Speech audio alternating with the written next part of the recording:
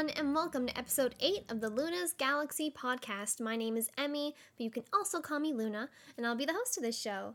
The Luna's Galaxy podcast goes live on Apple Podcasts, Spotify, YouTube, and other podcast services on Tuesday every 2 weeks.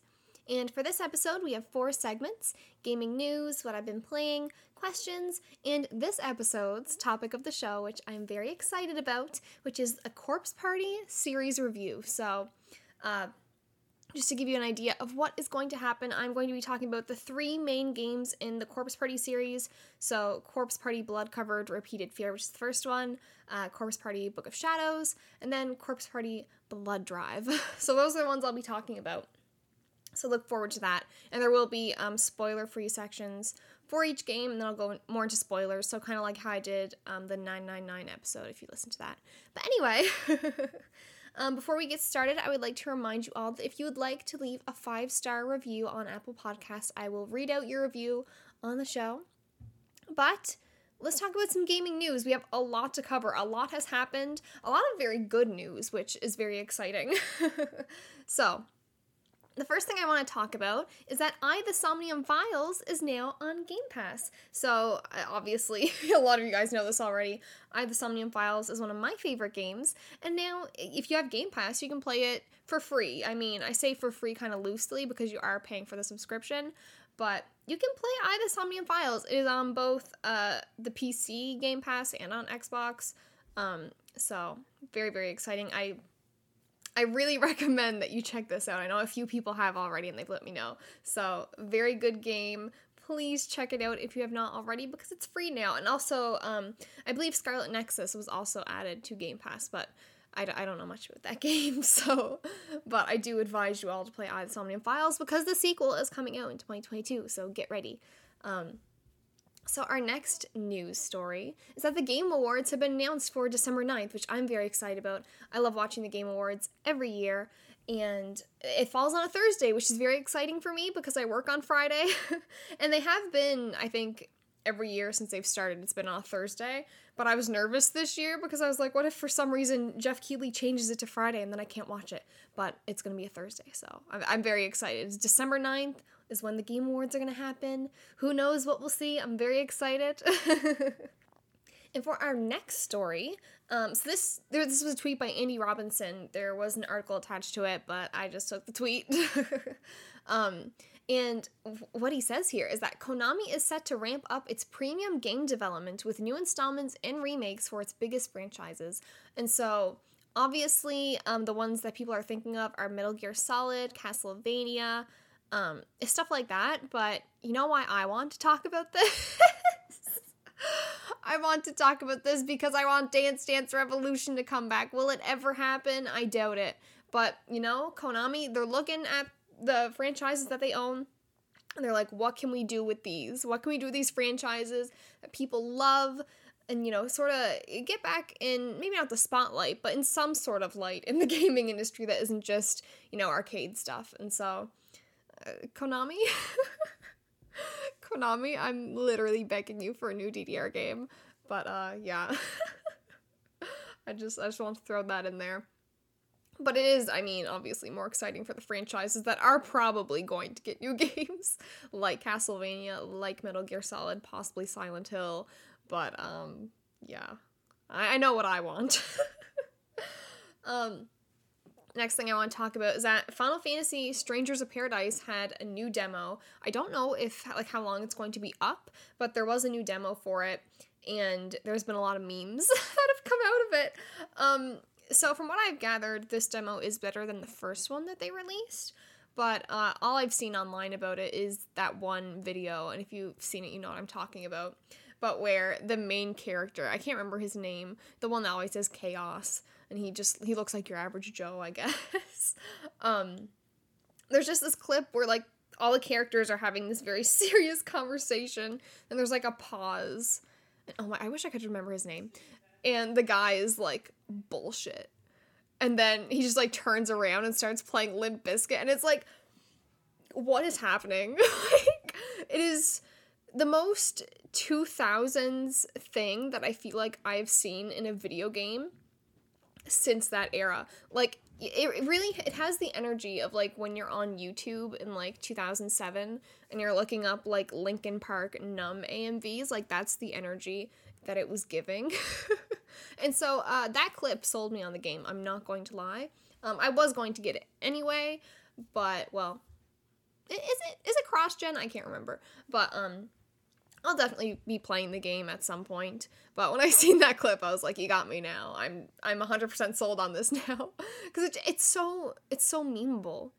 And I feel like that is the best marketing that this game has had so far, is just being a meme. And people love it. At least, I love it. So I just thought I'd throw that out there. There's a new Strangers of Paradise demo. I don't know how long it's going to be up for, but it's really fucking funny. And I'm excited for it.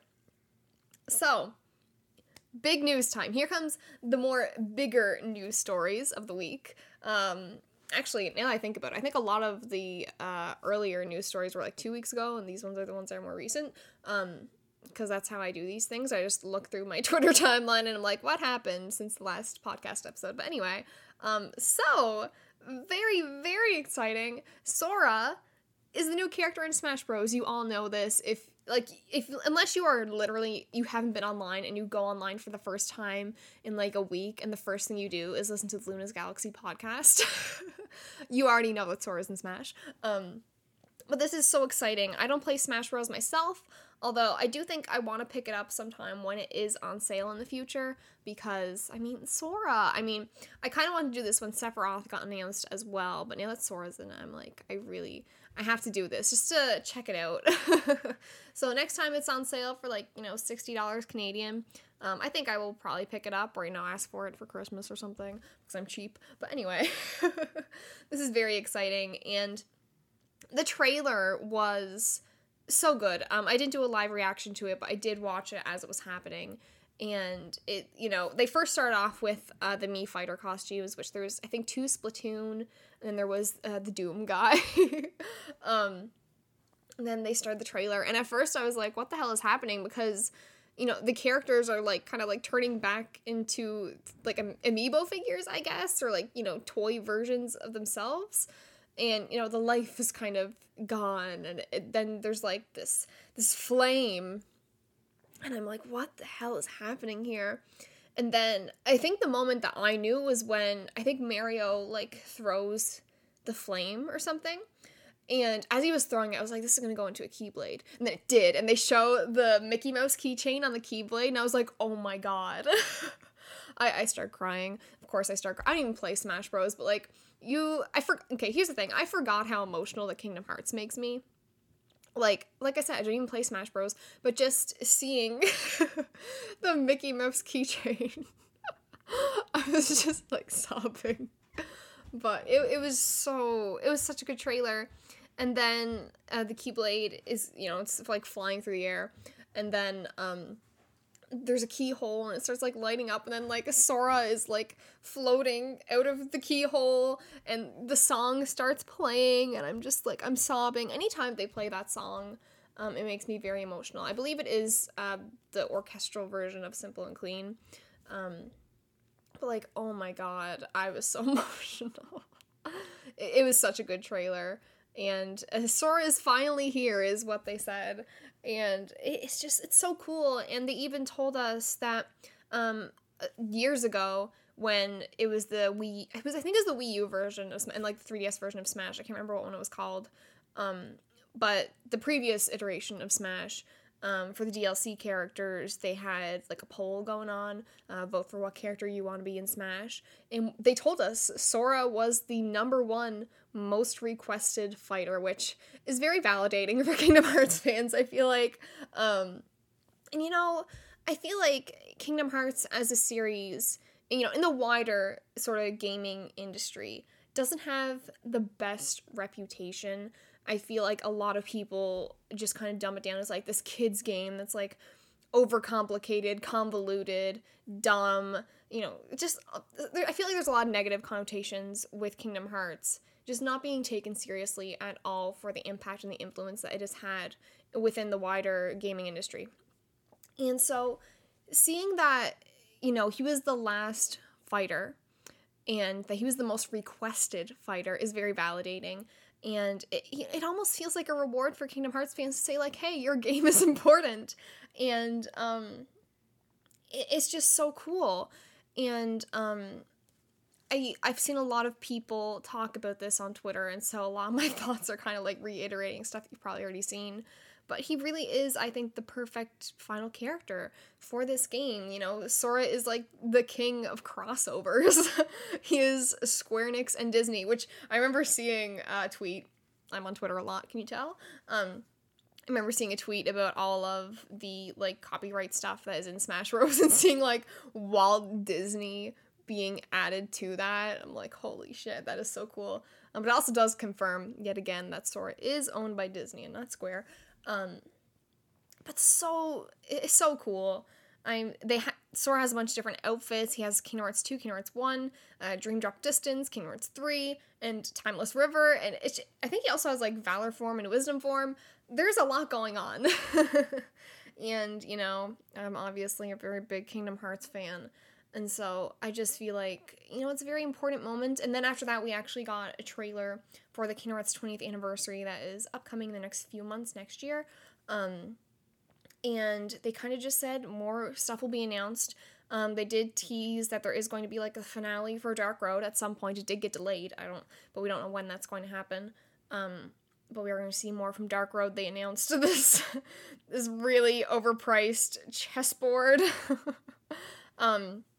But the other actually big announcement that we got that day about, you know, after Sora being in Smash, is that the Kingdom Hearts games are coming to Switch. And a lot of you know I have been asking for this. I've been begging for this for so long. But here's the thing. Here's the kicker, because I can't get what I want. They're all cloud versions. And to me, this completely defeats the purpose of them being on Switch, because for myself personally, I wanted the games on Switch so that I can play them wherever I want. I have that portability factor. You know, not that I really get on planes anymore, but if I did, I could just, you know, play Kingdom Hearts, or, you know, I go camping a lot in the summer. What if I want to take my Switch and not haul a PS4 out so that I can just play Kingdom Hearts when I want to? And there's no point to it now because they're only cloud versions. And I do think, you know, obviously Kingdom Hearts 3, if that was going to come to Switch, had to be a cloud version. I don't think there's any world where Kingdom Hearts 3 runs properly on a Switch. They would have to do, like, how they did Final Fantasy 15, like, Pocket Edition or something. They'd have to do something like that for Kingdom Hearts 3. But I do not understand why the other games are not, like, you know, running natively on a Switch. I don't understand why they're cloud versions. I do think, you know, maybe Kingdom Hearts 1.5 and 2.5, I can understand that maybe being a lot, because even though those are PS2 and PSP games, there is a lot of content in, you know, that collection. But even then, I'm like, well, what if you just did 1.5 like it was on the PS3 and 2.5 like it was on the PS3? But then I guess you run into the issue of PS3 is the disaster to develop on, and, you know, it's hard to sort of get those games on other platforms because the PS3 is a disaster. But I'm like, there must have been a better solution. And, you know, I do think obviously there's a reason why they did this, but it also feels like a lot of lost sales, because I know, you know, a lot of hardcore gamers and a lot of people that are, you know, really into this, and maybe even just, you know, people that are less hardcore but that are older, we play a lot and buy a lot of digital games because it, you know, we know how to. But I feel like for a more casual audience, physical releases are still very, very common. And especially, I would assume, with kids' games, where maybe, you know, the parent might not even know that, like, the eShop exists. You know, they're just going out to Walmart or Best Buy someday and they're looking at the games on the shelf and saying, hey, like, what one do you want? You know what I mean? I feel like a kid's game, like Kingdom Hearts, and, you know, even if it wasn't a kid's game, it's so popular that I feel like a physical release would sell very, very well on Switch. And so it feels like they're just throwing their money away. And I know a lot of people have very similar thoughts as myself on this. You know, I do think at the end of the day, cloud is better than nothing, but I don't understand what they're doing. I really want to play Kingdom Hearts 2, and, you know, kind of Kingdom Hearts 1, and, you know, the older games on my Switch, because I've never been able to play them portably. And, technically I could get the cloud version, play it, like, I don't know, in a different room, but, like, I can't take it out camping, which is, ideal for me. And so, I have really mixed feelings about this, as you can probably tell. And I know a lot of people have been, I don't want to say demanding, but asking for, like, hey, why isn't 1.5 and 2.5 not, like, why can't we have that as a not cloud edition, a normal edition, I guess? I don't know. And, I don't think anything is going to come from that. I do think, if they were going to do it, they would have done it. But I don't know, maybe with enough fan demand it'll happen. I really hope it does, but I am not getting my hopes up because you've seen how Square Enix has been with the Final Fantasy Pixel remasters, where everyone is like, we want this on Switch. They're like, well, if there's enough fan demand, we'll do it. And it's like, there's been enough fan demand since you announced it. So I'm not getting my hopes up, but they are on Switch. If that's, like, the only platform you have and you want to play Kingdom Hearts, cloud version, if you have, like, the correct Wi-Fi, you can do it with, like, the connection that you have. I guess it's okay. I guess it's good. But it's not for me. I'm not going to be buying them, unfortunately. So yeah, kind of bittersweet about that. But our next story, so Twitch got hacked. Oh, that's always fun. Because clearly Twitch hasn't been having enough problems lately. Now they got hacked. So I believe this was just, like, one person that was like, hey, I'm going to mess up everyone's lives. And basically they leaked creator payouts. So I can't remember. I think it's, like, from 2019 forward or something like that. And I don't know if it's everyone's payouts or just, like, the certain top percentage. And yeah, you can see how much money people make. I'm not really going to talk about it because I don't feel like it's my place. But I do think it goes to show that, a lot of Twitch streamers are not making as much as you would think they are. Because, Twitch streamers only make 50% of their revenue. And obviously there are some streamers that they negotiated with Twitch once they got to a certain level to make more money. But even then, Twitch takes a big cut of streamers' money. And so that's been fun to think about. And, a lot of content creators have sort of come out and said, like, Twitch is not my main source of income, even though that is what they do. They're making a lot more money from things like sponsorships, YouTube, stuff like that. Twitch is not a good platform to make money on, essentially, and we've been talking about that a bit more.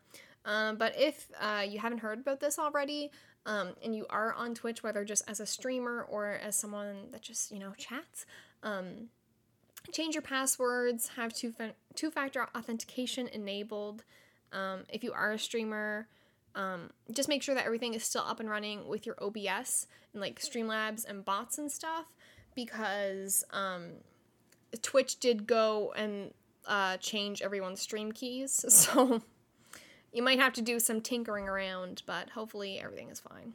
So I'm very excited about our next story, and this is our last story also, but Corpse Party Blood, I don't even know if they're calling it Corpse Party Blood Covered Repeated Fear. That's a bit of a mouthful. I think they're just calling it Corpse Party, but it's the definitive version of Corpse Party. Also, can we talk about how Corpse Party is, like, kind of hard to say? I think just the word corpse, but, like, Corpse Party. Like, if you try and say it really fast. I don't know how this episode is going to go, because I know I'm going to say it a lot. But anyway, Corpse Party is coming to Switch, PS4, Steam, and Xbox Series X, which I'm very excited about. Last episode, actually, when we were talking about horror game recommendations for this spooky month, I said Corpse Party, and I kind of made a point there where I was like, it's not very accessible, because there was a remaster that came out last year in Japan for these consoles, but they haven't been localized yet. And now, here we go, they're getting localized, and this is coming out on October 20th, so just in time for Halloween. I'm so excited. I'm going to be getting this on PS4 and on Switch. I'll probably get it on PS4 first, because I do think I want to get a Platinum for it. But I'm also going to be getting it on Switch, because, like I said, I like portability. So I'm so excited about this. This is one of my favorite games. It's my favorite horror game. it's what this whole episode is dedicated to. So it feels like perfect timing. Maybe they did it for me. I don't know. But if you have already played Corpse Party, if you have played the Steam version, this is a big upgrade than the version that's on Steam. But if you have played the PSP or the 3DS version, it's a bit less of an upgrade, but still an upgrade nonetheless. There are 2 extra chapters that have been added to this version of the game that were not in the 3DS version that I played. To be fair, I didn't do a lot of the extra chapters in the 3DS version, but I am going to do it for this version. So there have been 2 extra chapters added. If you have already done like all of the Corpse Party content, there is still new stuff there other than just, having it on a new platform and, just graphical looking better, I guess. But, I'm very excited. I've been asking for this. So literally this week, I got 2 things that I've been asking for a while now. And the Corpse Party thing is actually, like, perfect for me, but I am still a bit bitter about Kingdom Hearts games being cloud versions, but I got Corpse Party, so I'm very happy. I am going to be streaming Corpse Party. I am on a bit of a break for Twitch right now, but I do definitely want to stream Corpse Party when it comes out, and again on Halloween. The day before Halloween, but, similar thing, and I'm going to be with my Halloween costume. It's going to be a lot of fun. We're going to play Corpse Party. I'm a big nerd, very passionate about this game, so really, really looking forward to it. I really recommend checking it out when it comes out. I believe it is launching for $20. I believe that's probably US dollars, so I think it's going to be 30 Canadian, which I think is why I'm getting confused in my mind. But yeah, definitely check it out. I love this game. So moving on, let's talk about what I've been playing. So, I have been playing a lot of RPG Maker horror games, but that is saved for next episode, so look forward to that. I'm not talking about that this episode, but I finished Yakuza 3. And I love that game so much. I know a lot of people, Yakuza 3 is like their least favorite, or, one of their least favorites in the series, but it just resonated so much with me. The gameplay is fun. Is it the most polished of the Yakuza games? Probably not, but it's still that Yakuza gameplay that I really enjoy. The graphics are good. There are some moments where I think it's like pre-rendered stuff that, it does look like a PS3 game, but for the most part, it is really surprisingly good. But what I really love about Yakuza 3 is the story and the characters and the settings, and they just resonated with me a lot. And I feel like that's the best way to put it, because do I think it is the best story in Yakuza? I don't really know, but I think it's one of my favorites. It's really between this game and Zero so far for me. I haven't played Zero in a long time though, so it's kind of hard to like think back on it and compare the two. But I really love Yakuza 3. I love the orphanage. I think I talked about this last episode, but, just seeing Kiryu sort of be this father figure to all these children, and it's just so good. It's so good. And one of my new favorite characters in the series, Rikiya, I love him so much. He was such a pleasant addition to this cast. I love his relationship with Kiryu, and it's just so good. There's also a lot of other really good characters that I liked that are new additions to this cast. I believe her name is Saki, and Nakahara, and I can't remember the other guy's name, but he has blonde hair and he's a bit chubby, and I really loved him too. And Mame, which is like the dog. But Rikiya is definitely my favorite character in this game, I think. Other than Kiryu. But I really love Rikiya, and the story made me really emotional. I was kind of a mess by the end, but I really, I really recommend Yakuza 3 if you have been sleeping on it like I have, because I kind of took a break from Yakuza. I'd played Yakuza 0, 1, and 2 kind of close together, and then I don't think I played any of the games for about a year, but I did get the remastered collection, and so playing that has been a lot of fun. I really enjoyed it, and I do want to sort of go through Yakuza 4 and 5 as well sometime soon. So, yeah, very exciting. I really recommend Yakuza 3 if you haven't played it yet. It is a very good game. At least I think it is. Some people might disagree with me, but I really love this game. And also, I restarted my Animal Crossing island. Kind of controversial, I feel like. But, whenever I would want to, be in the mood for playing Animal Crossing, I would go on my island, and I would just feel so overwhelmed because all my villagers would be like, I haven't seen you in, 7 months. Or, it just felt like I couldn't really do anything with my island because there had already been so much done to it. It kind of felt like I was in too deep to customize it and, get creative with it. And it wasn't a fun experience for me anymore. And so I was like, you know what? I do want to play more Animal Crossing. I'm just gonna say fuck it and rebuild my island. And I don't regret it at all. I was really worried. I was very stressed and nervous about it. But I'm really enjoying it. And I've been watching some videos on New Horizons. And I feel like a lot of people sort of agree with my opinion on the game as well. Is that the social aspect of it with the villagers is just not as strong as it is in previous games, and I don't know if they can really fix that with this new update that they have coming out, that we don't really know much about yet.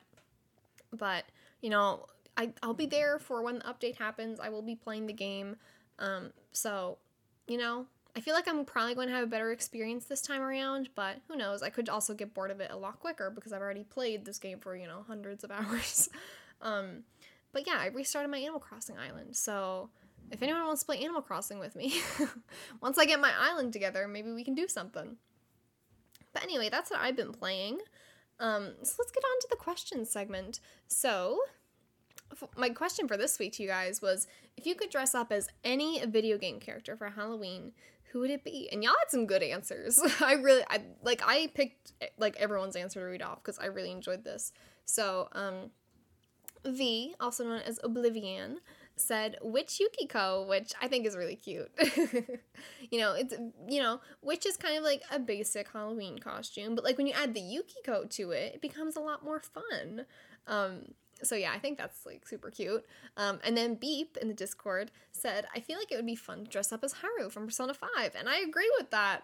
Her sweater is so cute, and I feel like it would be so comfortable, and her hair is kind of puffy and pink. It'd just be so cute. And then Tolizu said, if price and time weren't an issue, I'd love to freak people out with the Power Suit Samus, which is also super cool. And that was kind of what I was hoping for when I asked this question was, what video game character do you reasonably think you could cosplay? Because that's more boring. But if you could go all out, if money was not a concern, if you could just do whatever you wanted, what would you be? And so I really like that answer. And then Mari said, maybe Monokuma, because those Monokuma onesies are looking comfy. Also a good one. I really like it.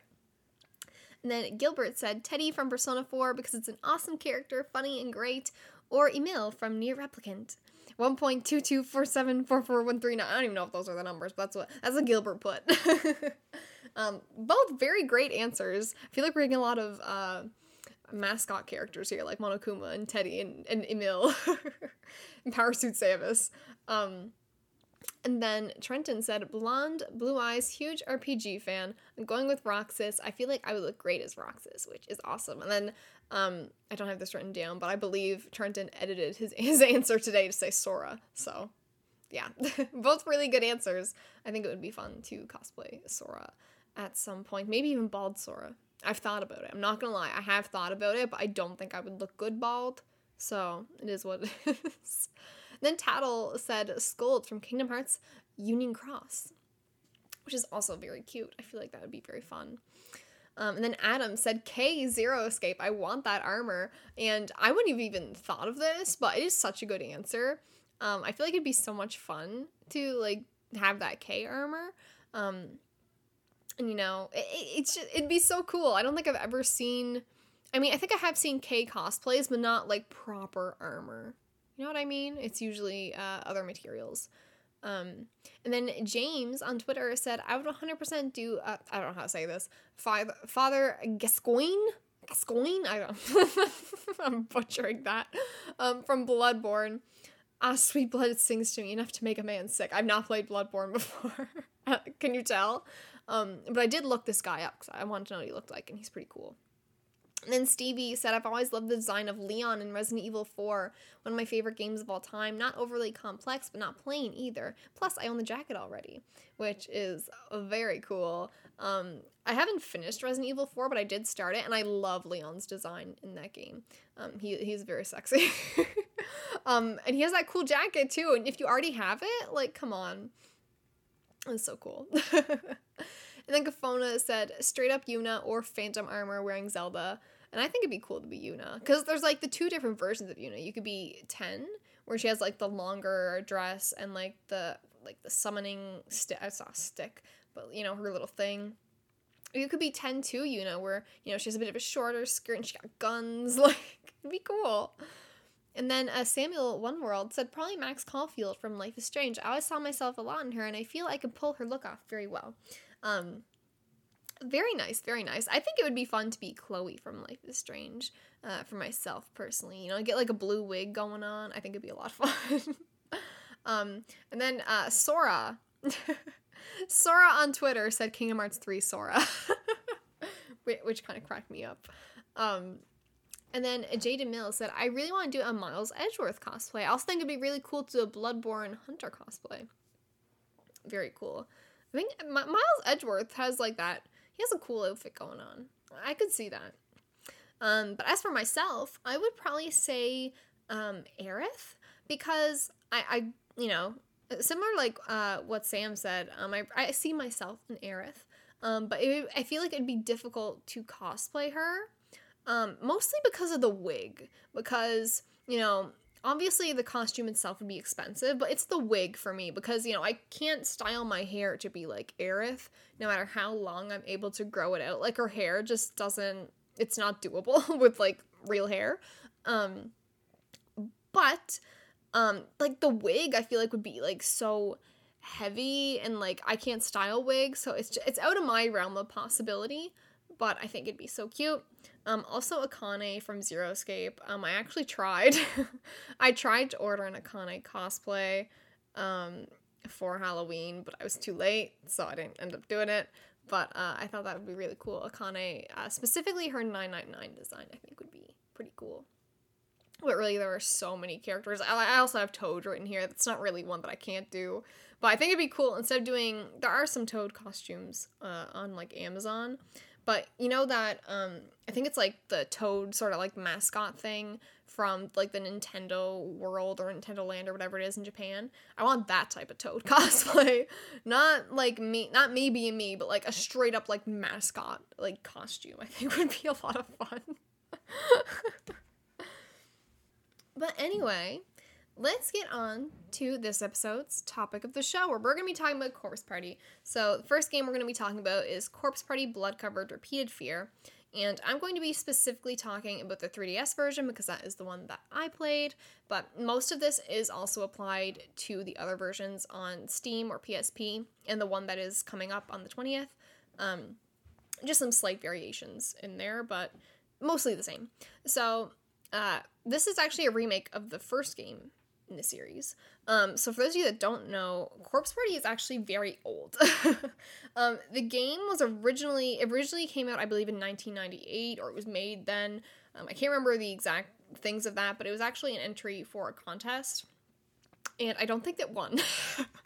But it was made with RPG Maker, and it is a lot different than the version that we know now. So you can actually find videos of the original version on YouTube. You can actually download, it's called Corpse Party 1998 Rebuilt. I played a bit of it. I didn't do entirely. It is very different than the game that most of us are familiar with. There are a lot of characters that aren't in it. There's a lot of story that isn't in it. It's a lot more basic, but, you know, that is the roots of Corpse Party. But let's talk about the 3DS version, because that is the version that more people are familiar with. It has voice acting, all that stuff. I do also want to throw out that the current Steam version, don't pick that up, just wait for the 20th. The current Steam version actually is not as completely different art, like sprite art, than the 3DS, the PSP, and the new version that's about to come out. And I think it has less voice acting. I don't think there's as much story stuff, so don't even look into that. Just wait to the 20th if you need a PC to play it. Just don't do it. But, you know, like I said, the Definitive Edition is coming out on October 20th, and that's the version that I recommend you all play. So, Corpse Party is about a group of teenagers that get transported to a haunted elementary school called Heavenly Host Elementary when they fail at completing the Sachiko Ever After charm properly. In this school, there are a lot of corpses, some ghosts, and chaos ensues. So, like I said, this is an RPG Maker style game. So, there isn't combat. You are just exploring this school at length and interacting with, you know, objects and figuring out some puzzles. It is a lot of fun and also kind of scary. But like I said in the 999 episode, actually, Corpse Party has a really good atmosphere, and that's one of my favorite things about this game. So all games in the Corpse Party series, at least the versions that I have played, all have 3D audio, which is very cool, and I feel like it makes the experience so much better when you're playing those games with headphones. An experience that stands out to me all the time. I can't remember if this was in the original Corpse Party or Book of Shadows. I feel like they did this in all the games, but like you'll walk by like a bucket and it'll have like, I don't know, really disgusting things in it, and you can't tell because it's, you know, very kind of basic graphics, but you'll like walk by a bucket and there will be like flies like flying around it, and you'll hear like the buzzing in the 3D audio, so it sounds like the flies like in one ear and then, you know, in the next, like it's just kind of going around your head. And I remember playing the game, like my head would be like twitching because I hated it so much, but like it was a good thing. It was a good thing. But stuff like that, or like, I think a lot, this was in Book of Shadows, but anyway, all the games have 3D audio, and so there are times where, you know, you're hearing things in different ears, or, you know, it sounds like sound is traveling a certain way. It's really cool. So if you are going to play the Corpse Party games, play them with headphones if you can, because it is really cool. But the soundtrack in this game is also really good. I really love it. I listen to it all the time. It is scary, but also like kind of like groovy. I don't know if that's the right word, but it's a really good soundtrack. I really recommend. My favorite song in the game is Underground Maze, which actually, in the Steam version of the game, I think there's a different song that plays in that area. And that version is also really good. So, if you're gonna listen to any songs, I'd recommend Underground Maze. It's not like the scariest, but it's really cool. Really recommend checking it out. And also, the sound effects, like I said, are really good. Like the flies, it's horror, but it's good, but it's terrifying. And the voice acting is really great throughout the entire series. The voice acting in this game is phenomenal, and it is not in English. There is no English voice acting. It is all Japanese, but it sounds so good. It is like very raw. You know, these characters are in this really shitty situation, being transported to this really shitty haunted school where there's corpses all over the place, and it is like genuinely terrifying. And they really sound like they're terrified. Like, some of, like, the screams and the hollering, just, really, really good voice acting. And honestly, I'm glad that it doesn't have English voice acting, because I don't want to say I feel like it won't be as good, but, like, that's kind of what I'm getting at. I don't think it would be as good. The Japanese voice acting is just so good. I have to kind of let you guys know that, because that is, I think, the best thing about the Corpse Party series in general. I think is sort of the sound design and the audio of it. So the music, the voice acting, the sound effects, the 3D audio, they all come together, and it is spectacular, and that goes for every game in the series that I've played. So yeah. Another thing that I think really adds to, you know, this atmosphere that Corpse Party has going for it is, you know, as you're exploring the school, you're trying to figure out what the hell you're going to do, you run into a lot of these corpses. That's why it's called Corpse Party. And if you, like, examine them, you'll often get, like, a name tag, and it'll show their name and, like, what grade or what school they went to.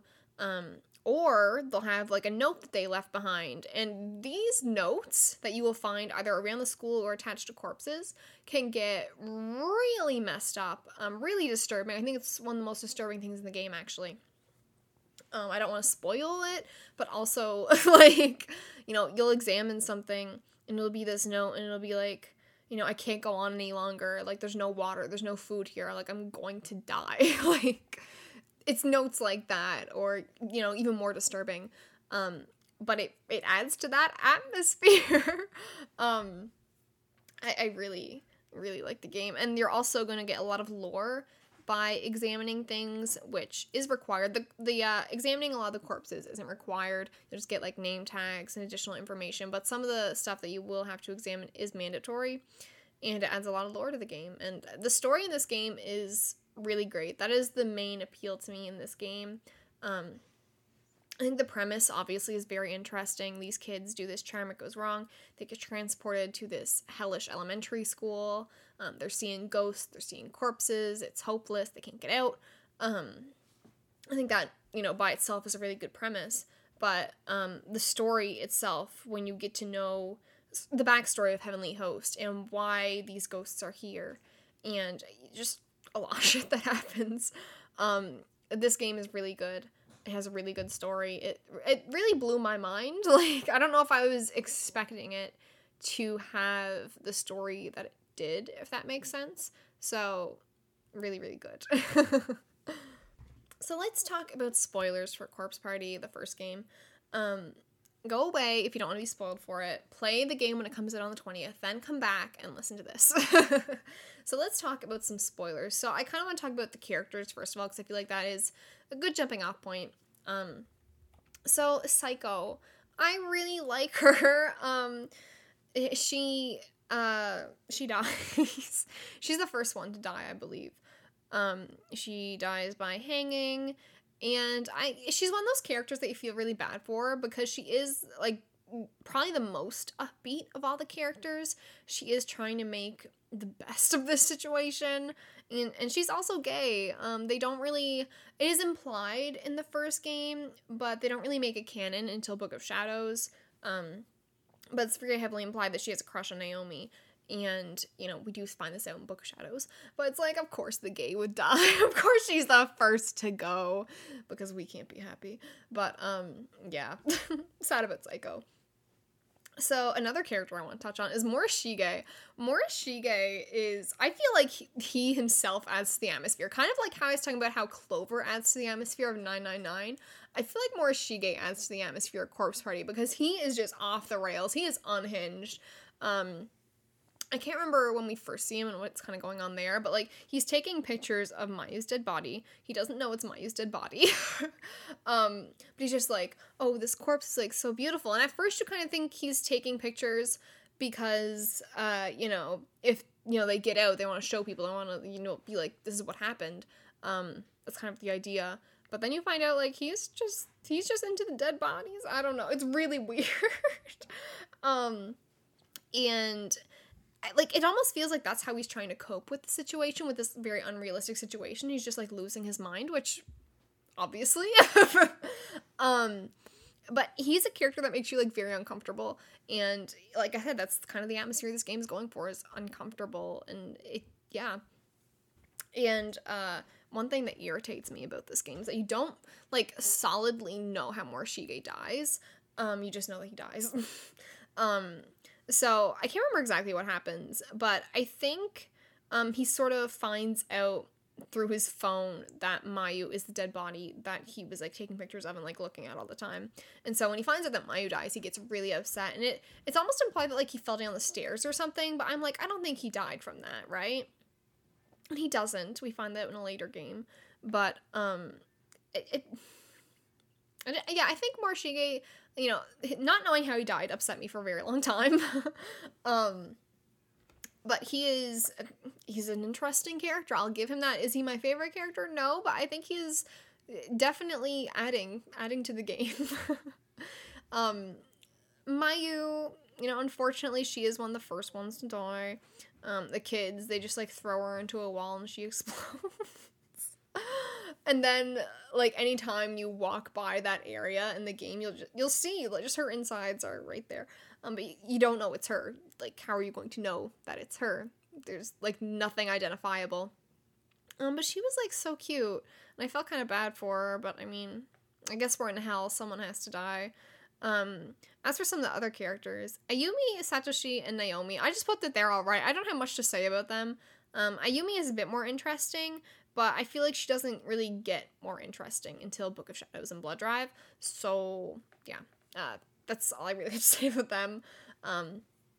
Yoshiki! Yoshiki's my favorite character in this series, for sure. I really love him. It's a bit of a bad boy. He's played off as being, like, kind of dumb.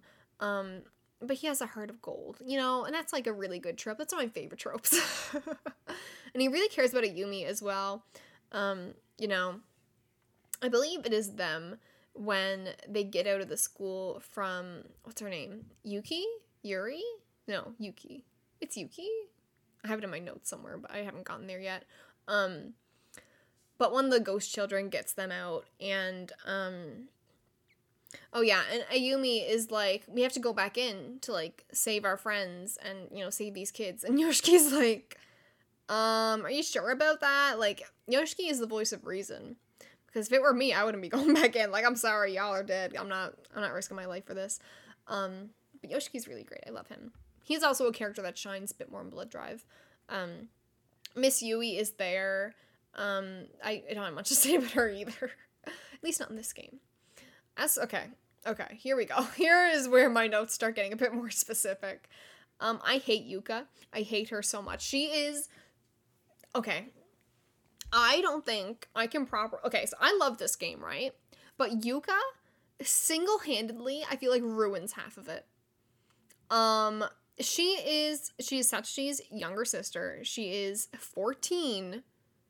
She's canonly 14 years old, and she speaks like a toddler. It is so disturbing. And the worst part, like, okay, here's an example. And, you know, if you play the game, you know exactly what I'm talking about. Like, when you're playing the game, you would think that she is, like, 8 years old. And even then, you're like, she's too old to be saying this shit. But then you go on the wiki, and it's like, oh, she's 14? Anyway, she speaks like a toddler. She's like, big bro, I gotta pee. And it's just like, do you have to ask permission? In my notes here, I just have the writers clearly had some sort of, like, incest, big bro, lil sis, and piss kink, and I hate it. It is literally the worst part of this entire series, and it continues throughout the entire series as well. I have to put that out there. There's a lot of uncomfortable things in the series that are not just horror. Like, to me, this is more uncomfortable than watching, you know, really horrific shit that actually happens. It's just... like, gives me heebie-jeebies to think about. And they also do this thing with Psycho as well, where she's, like, bathing, I think, like, her younger brother, and it's just really uncomfortable. And that is the biggest issue I have with this entire series, is, you know, not the actual disturbing shit, like, you know, horror shit that they do, that they try to make scary, but the things that they try and pass off as, like, normal. It is very uncomfortable, and I hate it. But as for more the real plot, I really like the lore of Heavenly Host and Sachiko and the murders that took place years ago. So, the most disturbing part in this game, for sure, other than the piss kink and the incest, is definitely, I think it's the end of Chapter 4 or the beginning of Chapter 5, I can't remember. But where Yuki shows you, through her eyes, what happened in the basement of Heavenly Host all those years ago. And you see, you know, at first you think this, you know, grown man is, like, killing these children, which in and of itself is terrible that these kids have been kidnapped and whatever. But then you see Sachiko, and Sachiko is this other kid just going at them, and I don't, like, know how much I want to talk about it, because it is very disturbing. But it is... That was... Like, there aren't many parts in games where I'm like, I don't know if I can do this, but that was one of those moments where I was like, this is genuinely upsetting. Because, you know, when you're in Heavenly Host and it's about the ghosts and, you know, you're finding corpses all over the place, it is disturbing, it is scary. But when you're seeing something where it's like, just kids getting murdered, it's like, oh, this is uncomfortable. This is very, like, this is actually upsetting. So yeah, but it's really good, like, it's really well done. Like, I remember the song that plays during that part, and it's very good. It is, you know, I like it, but it is very upsetting. So then at the end of the game, Sachiko they sort of appease her. They appease the other ghosts as well, but it is more of a temporary thing for them. But she is sort of appeased, and we see this cutscene where, like, you know, Sachiko's red dress turns to a white dress, but then I think we also see, like, Yuki get, like, a red dress. There's something along those lines where it implies that, like, even though Sachiko has been appeased, these other kids are still here. Heavenly Host is going to continue, but now it's like Yuki is sort of taking it over. That's how I took it. That's how I took the ending. So they actually are able to get back to the real world. The kids that are surviving, they have to do the Sachiko Ever After charm correctly this time to get out. But when they get back, they realize that all of their friends that died, no one remembers them. So Saiko, Mayu, Morishige, who's the other one? There's another one, right? Miss Yui. They realize that no one remembers them. It's like their entire existence has been wiped. So not a great ending. It's very bittersweet. It's like we escaped, but there's still no good ending to this. There are also many bad endings in this game. I did get a few, not on purpose. And also extra chapters, but like I said, I didn't get to a lot of that, so that's what I am going to be doing when the remaster comes out, which I'm very excited about. So yeah. So let's talk about Book of Shadows. So I know a lot of people have played the original Corpse Party, like it's the remaster, but anyway, I know a lot of people also have not played Book of Shadows and Blood Drive. They're not nearly as iconic as the first game, but I do really want to talk about them because I like the series, and I need to get this off my chest. So Book of Shadows is really interesting. So Book of Shadows is a visual novel, which obviously the first game is not. And the story is told in a non-linear way. So there are chapters, and the chapters are very much separate from each other. And the game is sort of a prequel, midquel, sequel, all in one. And so some chapters take place sort of during the events of the first game. Some of them take place before, some of them take place after. And they're not all in the same timeline either. So a lot of these will be bad endings. A lot of them are, it's just a mess, but it's a fun mess. I really like Book of Shadows, but I understand why people would not. So the majority in sort of the beginning of Book of Shadows takes place after a bad ending of the first game. So there is one bad ending in the first game where if you don't do certain things right, like they get out, but then like Satoshi wakes up. And it's the day where they did the charm, but he's the only person that remembers. And so they go back to Heavenly Host. They go back to their school, Kisaragi Academy, and they're in the classroom. And Satoshi's like, hey guys, I have a really bad feeling about this charm that we're about to do. Like, you have to trust me. We cannot do this. And they don't listen to him. They're like, you're just like being dramatic, Satoshi. And so instead of, you know, I don't know, really making it so that they cannot go to Heavenly Host, she's like, okay, well, I guess I'll go back in so I can save them or whatever. And it's like, bro. So that's the beginning of what this story has going on. We are in an alternate timeline, essentially. A time loop, if you will. The one thing I really like about Book of Shadows, actually, is that we get a lot of character development. Because it is a visual novel, a lot of the characters that you don't see much in the first game and that aren't really well developed in the first game, you see a lot more of them. And so this is where I start getting attached to the characters. So a lot of the characters that die have chapters that are specifically dedicated to them. So like Mayu and Morishige, you get to learn a lot more about them. You get to see things from their perspective, even though it is different. It is not what happened in the first game, but it's very similar to what happens in the first game. It's very, very interesting. You get to know them. It's pretty cool. So I'm going to talk about spoilers now, and I am just going to take this chapter by chapter, so bear with me. So chapter 1 starts off with, I believe it's like a day before they go to Heavenly Host. And it's just Saiko and Naomi. They're having like a sleepover. It's fun. It's whatever. But, you know, obviously shit really starts to get real once they get transported yet again to Heavenly Host.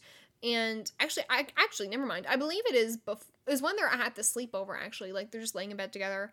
Kind of sapphic. But Naomi's, like, looking at Saiko, and she's like, Saiko seems to have this weird sort of mark around her neck. And it almost looks like a scar or a bruise. It's very, it's interesting. And she's like, I don't think she had this before. And so when they get transported to Heavenly Host, we learn that mark is, what happened in the first game. She was hung. She was hung with the noose. And so that is sort of showing how she is going to die, essentially. So that is a lot of what happens in this game. This is essentially the same outcome as the first game, but it happens in a different way. And so once Naomi and Psycho get to Heavenly Host, Naomi starts to like slowly remember what happened in the first game. And so when Psycho is hanging from the noose, she's like, oh shit, like I can save her this time. And so she actually is able to get her down from the noose. But then what happens is Psycho, I believe she kind of like goes crazy and she just like falls down the stairs and then like her head just chops right off. So we really kind of figure out in the first chapter very quickly, well, not very quickly, it's like at the end of the chapter, but very quickly in the grand scheme of the game, that you can't save anyone. Because, when I went into this, I thought, this is kind of like a do-over, so maybe everyone will be able to live this time. But no, it's Heavenly Host, so everyone's gonna die. Again, it's just gonna be worse this time around, essentially. And they have these scars to show how they're gonna die again. So that's fun. That's really what the first chapter is about. So then we get to chapter 2, which is all about Mayu. This is from her perspective, which I really liked. I like seeing more of her. She's a cute character. So Mayu also has, this sort of scar on her from what happened in the first game. And because of the nature of how Mayu dies, where she just kind of like explodes, it starts like on her stomach and sort of extends outwards. And I can't remember if it starts getting bigger throughout the game as it gets closer to her dying.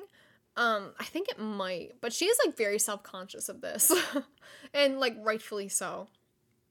And unfortunately, she dies in a worse way as well. So like I said, in the first game, the kids just throw her, whereas in this game, the kids just like play with her insides, which, yeah, kind of upsetting. But then we get to chapter 3, and chapter 3 is very different, but it's one of my favorite chapters in the game. It might be my favorite chapter in the game. So chapter 3 is actually a flashback. So Satoshi goes to Miss Yui's house, and she's just like asleep or whatever. The sort of premise isn't that interesting, but we get to see a flashback of Miss Yui when she was a teenager at Kisaragi Academy. And what is very interesting here is, I believe she, like, runs into someone on the street, and they're, like, warning her, like, don't go to Heavenly Host Elementary or some shit, and she's like, what the hell is this? I can't remember exactly what that sort of comes out to, but anyway, that night, she forgets something at school, so she has to go back to Kisaragi Academy in the nighttime.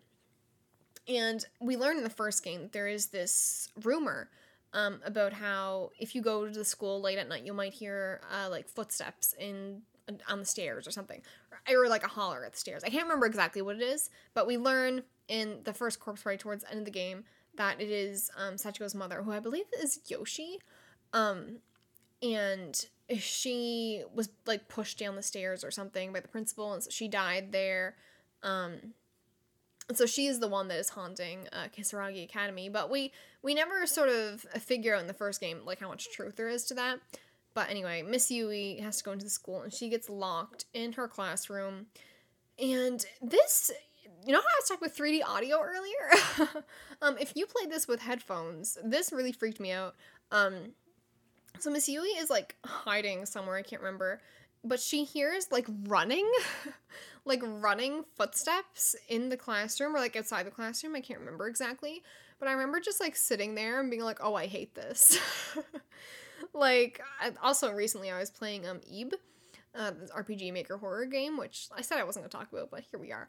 I recently played Ib, and there's a part really early on in that where it's not running footsteps, but it's just, like, walking footsteps, and even that freaked me out. So for some reason, that is, like, what gets to me in horror games. But yeah, so the ghost is out to get her, I guess. And there's this weird thing, it's been a while since I played Book of Shadows, so it is kind of difficult to remember, but, like, she's in Kisaragi Academy, but then it looks like she's in Heavenly Host. It's like she temporarily transports to Heavenly Host or something, but she doesn't do the charm. So this is what I like about chapter 3, is that we learn more about sort of the lore of all this. Like, you don't have to do the Sachiko Ever After charm to transport to Heavenly Host or to be affected by this curse of Heavenly Host. And this freaked me out. I feel like it freaked me out because, you know, I feel like, you know I'm not going to be transported to Heavenly Host Elementary. Like, I'm aware of that. But I feel like, I don't want to say it feels more realistic, because that also sounds kind of dumb, but it's like, what if you were, like, trapped in a school at night, and then you started hearing these, like, running footsteps, and, like, you were, I don't know, you started getting chased by, like, a ghost or some shit. Like, I don't want to say it sounds more realistic, but it is more realistic than being, like, physically transported to another dimension school. That's all I'm going to say. So it freaked me out a bit more. Miss Yui is able to escape, obviously, because she is in the first game. But yeah, it was very interesting. And I also liked, she has, like, a love interest. He was kind of cool, too. I don't remember his name. But, good game. Good chapter. I really liked it. So now we get to chapter 4, and this is another one that I really like because it adds to the lore outside of just Heavenly Host, and tells you what happened before the first game. And so in the first game, there's this character, Naho, and I didn't really talk about her much. I can't remember. I can't remember her relevance to the plot that much. I just know that she's Ghost. So in Book of Shadows, there's this part, it's sort of in the middle of the chapter, where Naho is doing this radio interview with her friend Sayaka. And they're talking about, like, spirits and shit. And so, I don't know if she directly talks about how she's investigating Heavenly Host right now, but, that's what she's doing right now. And so, as they're recording this, Naho, like, sees, like a ghost Sachiko. And obviously no one else can see this, because Naho is, I guess, like, a medium. So, Naho sees Sachiko just, like, fucking around in the studio. And then I think it's as they finish recording, one of the people, like one of the sort of DJ people there, producers, I don't know, like, dies. I can't remember exactly what happens, but it's a shit show. But, you know, we see how Naho got to Heavenly Host in the first place. We see that our friend Sayaka also went to Heavenly Host with her. And I felt really bad for Sayaka. Like, she just sort of got dragged into this by Naho. And, it's really, that was the kind of sad part of this chapter, because Sayaka's, how she dies is, you know, really disturbing. She is trapped in the basement area of the school. That is where she sort of ends up, and that is obviously one of the worst areas to be in. If you played the first game, you know, and it's very upsetting. Very upsetting. So then we get to chapter 5, and chapter 5 follows Morishige, which I think is very interesting.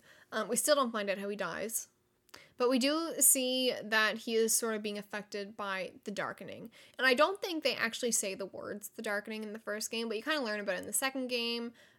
Is basically just like, the longer you've been there, the more corpses that you investigate, the more you succumb to the darkening, which is basically like going crazy, I guess. I don't know exactly how they do that, but yeah. All I remember from this one is that he sort of meets up with students from another school and he's an asshole about it. But yeah, we get to see more of Morishige just being Morishige, so there's that. So chapter 6 is Yuka's chapter, and you can probably figure out how I felt about that. It didn't make me like Yuka anymore. However, I do like this chapter. So Yuka, I can't remember exactly how she ends up getting there, but she ends up getting in the basement of the school. And she runs into Sachiko, and Sachiko kind of, like, convinces her that, you know, she is this innocent little girl that, you know, is just looking for a big sister. And I think because Yuka is, you know, separated from her big brother, Satoshi, she's kind of like, okay, like, I'll take over the big sister role for this little girl. And, you know, Sachiko kind of plays nice with her for a while, but I remember there's one part where I don't know if Sachiko brings it up or if Yuka brings it up, how Sachiko doesn't have any shoes on, like, she has nothing on her feet. And Sachiko's like, oh, like, can I have your sneakers? And Yuka's like, yeah, sure. But then Sachiko, when she takes Yuka's sneakers, takes her to a room where all over the floor is, like, nails and glass and shit like that. And I remember playing that and just being like, ooh, Okay, Sachiko, I see you. But yeah, Sachiko basically tortures her, very slowly into, doing things for her and just killing her. It was kind of satisfying to see Yuka die. I know that sounds really bad, but I really do not like her character. So that's the best part of this chapter. And I was like, ooh, is she gonna, like, stay dead? Because that would make me really happy, but no. She does live in, like, the sort of more canon, the end of the first game. And then once you get to Blood Drive, you see that she's still alive. I'm like, oh, this sucks. And yeah, I also have my notes here. They brought back the piss thing. I hate it here. I really hate it here. That literally the worst part of this entire series is piss. So chapter 7 follows students that weren't in the original. Well, they kind of were in the original, but they weren't in the main cast. They're from a different school. And I don't remember much from this chapter, I think just because it didn't stand out to me as much. But Kisame is there, and he was in the first game. And all I remember is the reason why this chapter is called Tooth, but I also don't remember. I just remember there's this one picture of Kisame with, like, holding a tooth or some shit, and I don't remember whose fucking tooth it is, so. Yeah, that's about it. So, Chapter 8. Chapter 8 is where you get into sequel territory. So this is the setup for Blood Drive. And so what we see is Ayumi feels really bad about what happened. She was the one that was like, hey, let's do this charm. Let's do Sachiko Ever After charm so that we'll be friends forever. And clearly it goes wrong. Because of her, so many people have died. And we also see that Naomi isn't coping well with this either, because no one remembers Psycho. She's the only one that remembers her. She feels like she's going crazy. Everyone is making her feel like she's crazy, and she's not doing good. So Naomi and Ayumi get together, and they decide to seek answers. And I can't remember exactly how they end up doing this, but they end up getting to, like, Sachiko's childhood home, or, like, some sort of area that is related to Sachiko and Yoshi and just the Shinozaki family. And like I said, I don't remember a lot of stuff that happens here, but they find the Book of Shadows. And Ayumi believes will help resurrect their friends who died in Heavenly Hills Elementary using this Book of Shadows. There is, these sort of forbidden spells that she can use. And it goes about as well as you would expect it to go. Yeah, they try to resurrect. I think the first one they try to resurrect is Mayu. And it goes as well as you would expect it to go. She sort of comes back, but I believe she's, like, screaming and crying, and, like, her face is sort of, like, blacked out. It looks really strange. And yeah, I think she dies pretty quickly after that. She just kind of dies again. It is it is what it is. And then basically the spell kind of backfires on them, and somehow blades start to, like, try and kill them. I don't really understand how this works. I don't understand where the blades are coming from, but somehow blades appeared and they tried to kill them, but then Ayumi's sister appears just in the nick of time, and she dies instead of Ayumi. So a lot going on, but it does set up an interesting premise, I think, for Blood Drive. So let's talk about Blood Drive. Oh, Blood Drive. So I'm gonna be honest with y'all, this is a bad game. And I genuinely, like, I don't say that games are bad a lot of the time. I'll say that it's not for me. I'll say that, there are some mechanics that I don't like. There are some things I don't like about it. But I rarely call the game a bad game. I usually feel like it's just not for me. But I think this is a bad game. The gameplay is atrocious. So, it's not a visual novel. Obviously, there's gameplay. But it is not an RPG Maker game, although it is structured pretty similarly to the first game, but there's a lot more chasing, and this is where it falls apart. Ghosts will, like, chase you everywhere, and it's not enjoyable at all. It's really annoying and, like, unnecessarily punishing is how I feel about Blood Drive. They're always fucking chasing you, and you'll run out of stamina so quick. That is something that at least I haven't had to worry about with the RPG Maker games that I have played so far. Same with, like, the original Corpse Party. You don't, like, run out of stamina, but they added that to Blood Drive, and so you'll be trying to escape from ghosts, and then you're, like, Ayumi will just, like, stop. And I'm like, grow the fuck up. I really feel like it's a bad game. And, like, you know, if the game, no, maybe we can forgive the bad gameplay if there's a good story, but the story isn't good.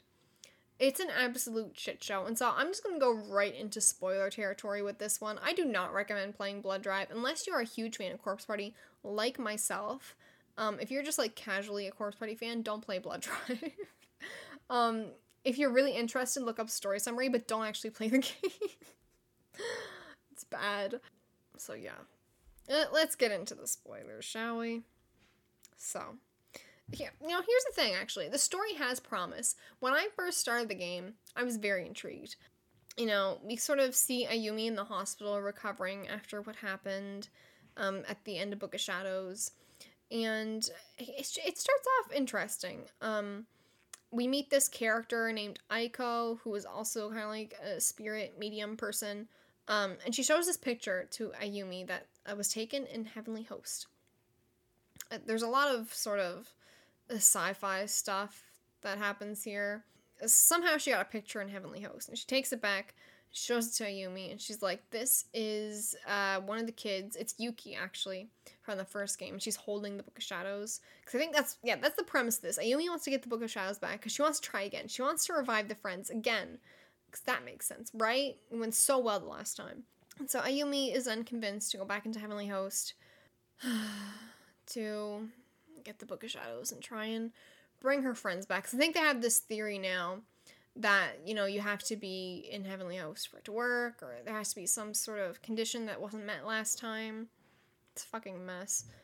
So, it is implied, like I said, at the end of the first game, that Yuki is sort of taking over as a new Sachiko for Heavenly Host, if that makes sense. And so there is a direction. That was what I expected this game to be like, and I was excited for that. I thought that was very interesting. But they just sort of throw that... they throw away what could have been interesting, and everything turns into an absolute shit show. So yeah, I have my notes here. Ayumi is also incredibly annoying. She's just like, I'm gonna risk everyone's lives again. God. Yoshiki is really good. Okay, so they have these stones. I can't remember what they're called. They have these stones to get back into Heavenly Host. I don't know how that makes sense. Fucking... Everything goes a lot more anime. Obviously, the first two games are also anime, but once you get to Blood Drive, it's like, I don't even know what the fuck I'm watching anymore. And I talked about this in another episode, I believe, but how the first two games feel kind of grounded, whereas Blood Drive, it's like just like taking a truck off a cliff or something. It is, oh my god. It's like, how can we ruin this? How can we ruin this series? And they do it. Like, it's not good. Okay, here's another thing I have in my notes here. Sorry for how kind of messed up the structure of the podcast is. I'm just going off of my notes here. Because like I said, I haven't played these games in a while, but I do have a lot to say about them. But I'm also, like, trying to remember what happened. So, apologies for the mess of this sort of episode. But, if you really like Corpse Party, you're probably enjoying just listening to someone else talk about it.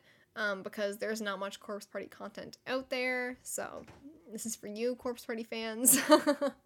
Sorry it's not the most structured, although I might do something more structured in the future. Maybe do a video or something. But for now, this is the mess we're dealing with.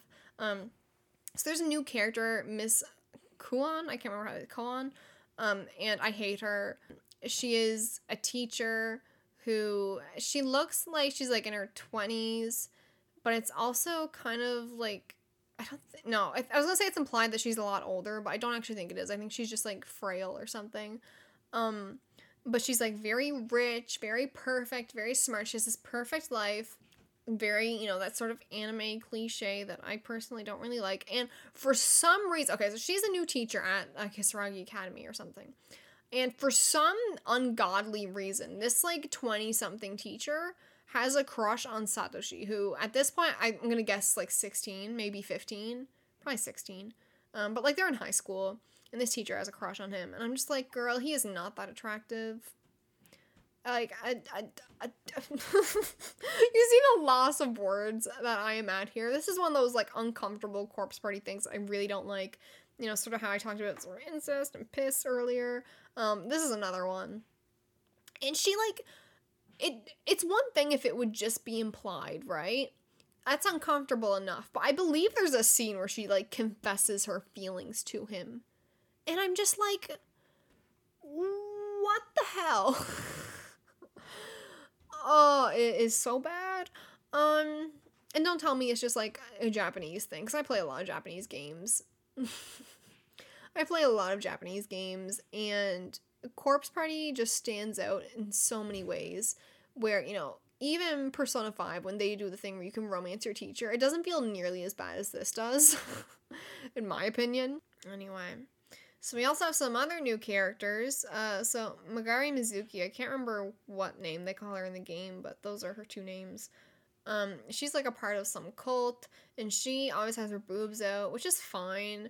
But like I said earlier, it feels like Corpse Party before this was grounded in some sort of reality, but once you get to Blood Drive, it gets so much more anime, and not in a good way, because getting more anime can be a good thing, you know?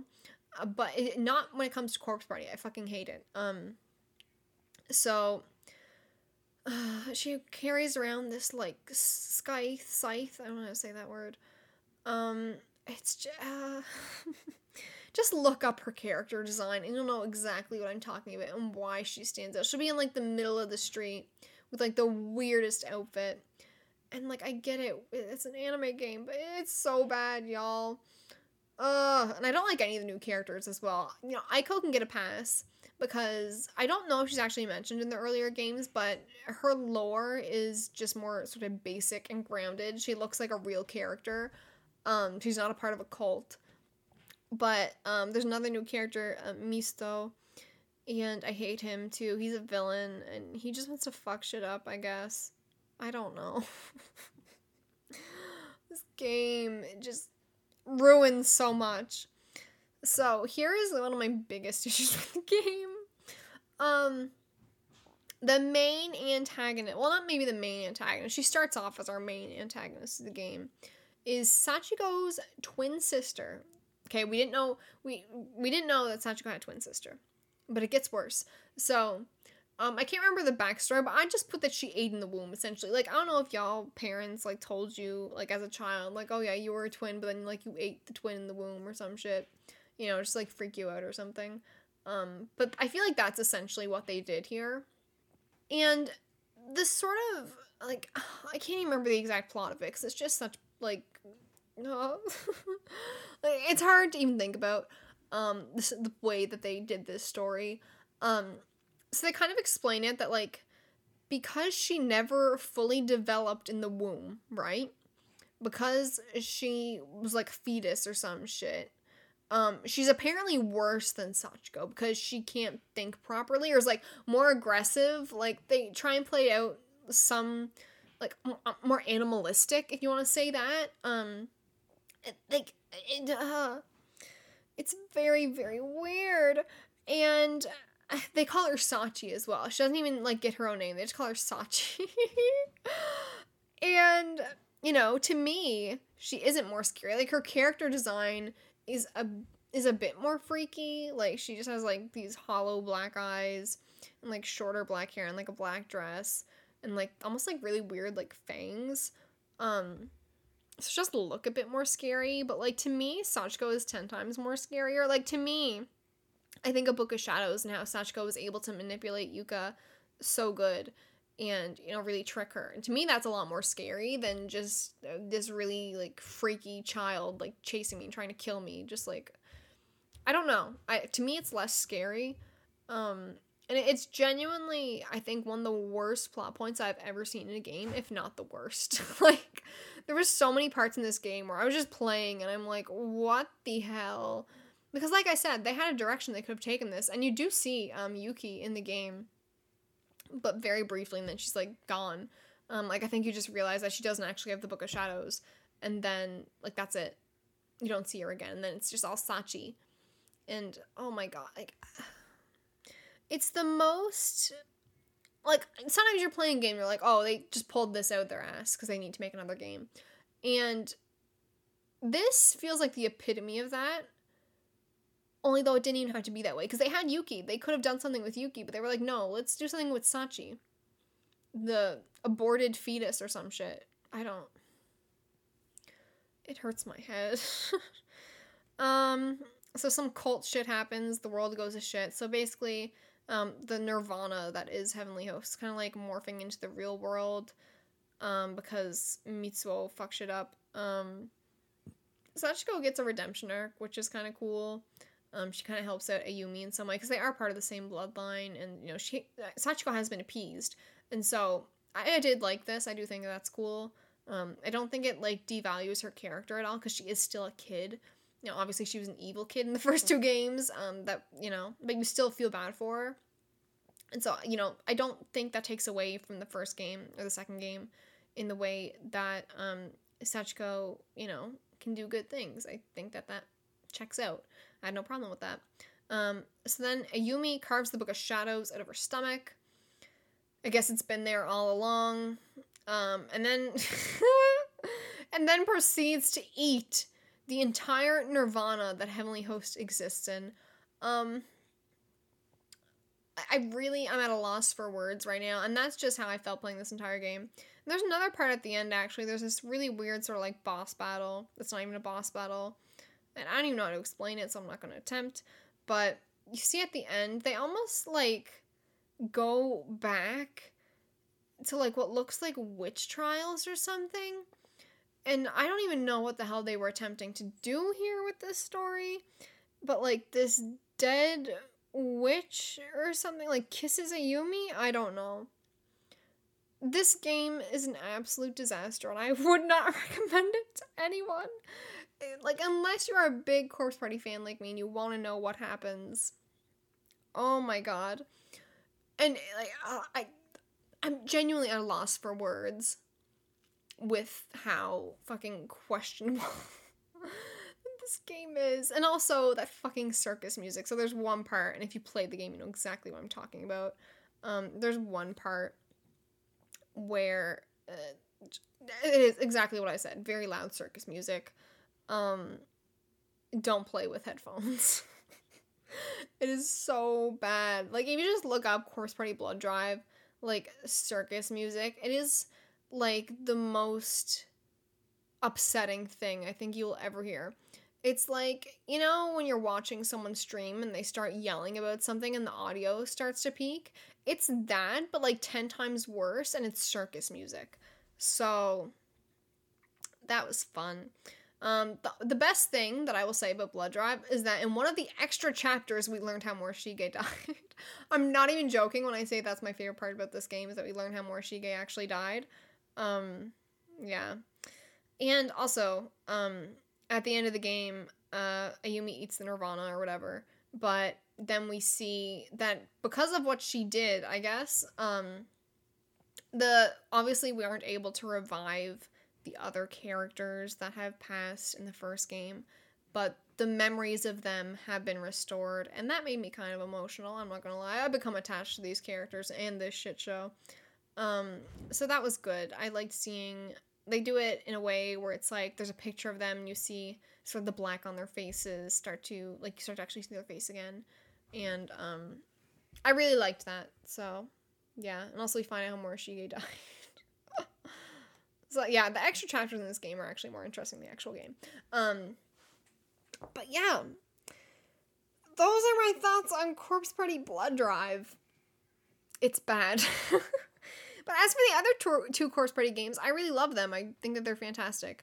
So it's really sad that this sort of went to shit. Just very briefly, I will say that the Corpse Party Tortured Souls anime, I have mixed feelings on. It is obviously not the best way to experience the story, but it is definitely one, the most accessible. You can watch it all on YouTube. It doesn't tell the same story as the original Corpse Party. It's almost like another sort of timeline. But I have watched it. It's not bad. It is more sort of shock factor and not horror, but like, what was I gonna say? Gory. That was the word I was looking for. Gory. So there is that if you're interested in watching that. I think it's like 4 episodes. It's very short. Not the best way to experience it, but there is that, and it is, like, it's okay. I haven't played Corpse Party 2 Dead Patient, the first episode of that, because that's the only thing that's out of that so far, but I will at some point. I thought about doing it, actually, very recently, But I'm just gonna wait it out. And then maybe it'll happen. I don't know. The rest of the game. Because it's like $12 for the first episode, which I think is kind of ridiculous. But whatever. But yeah. Corpse Parties. It's a time. It is a time and a half. Especially if you get it all the way to Blood Drive. And everything just goes downhill. But anyway. Thank you so much for listening to the Luna's Galaxy podcast.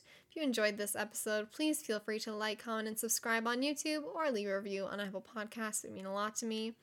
I will be back on Tuesday, October 26th for the next episode where we'll be discussing who knows what. If you want to be a part of the Luna's Galaxy community, you can join our Discord server, link in the description. You can also keep up with me on Twitter, Instagram, or Twitch where I'm at Emmy Luna Games. I hope you all have a wonderful day. And I'll see you next time. Bye-bye. Go play Corpse Party. Comes out October 20th. Okay, bye.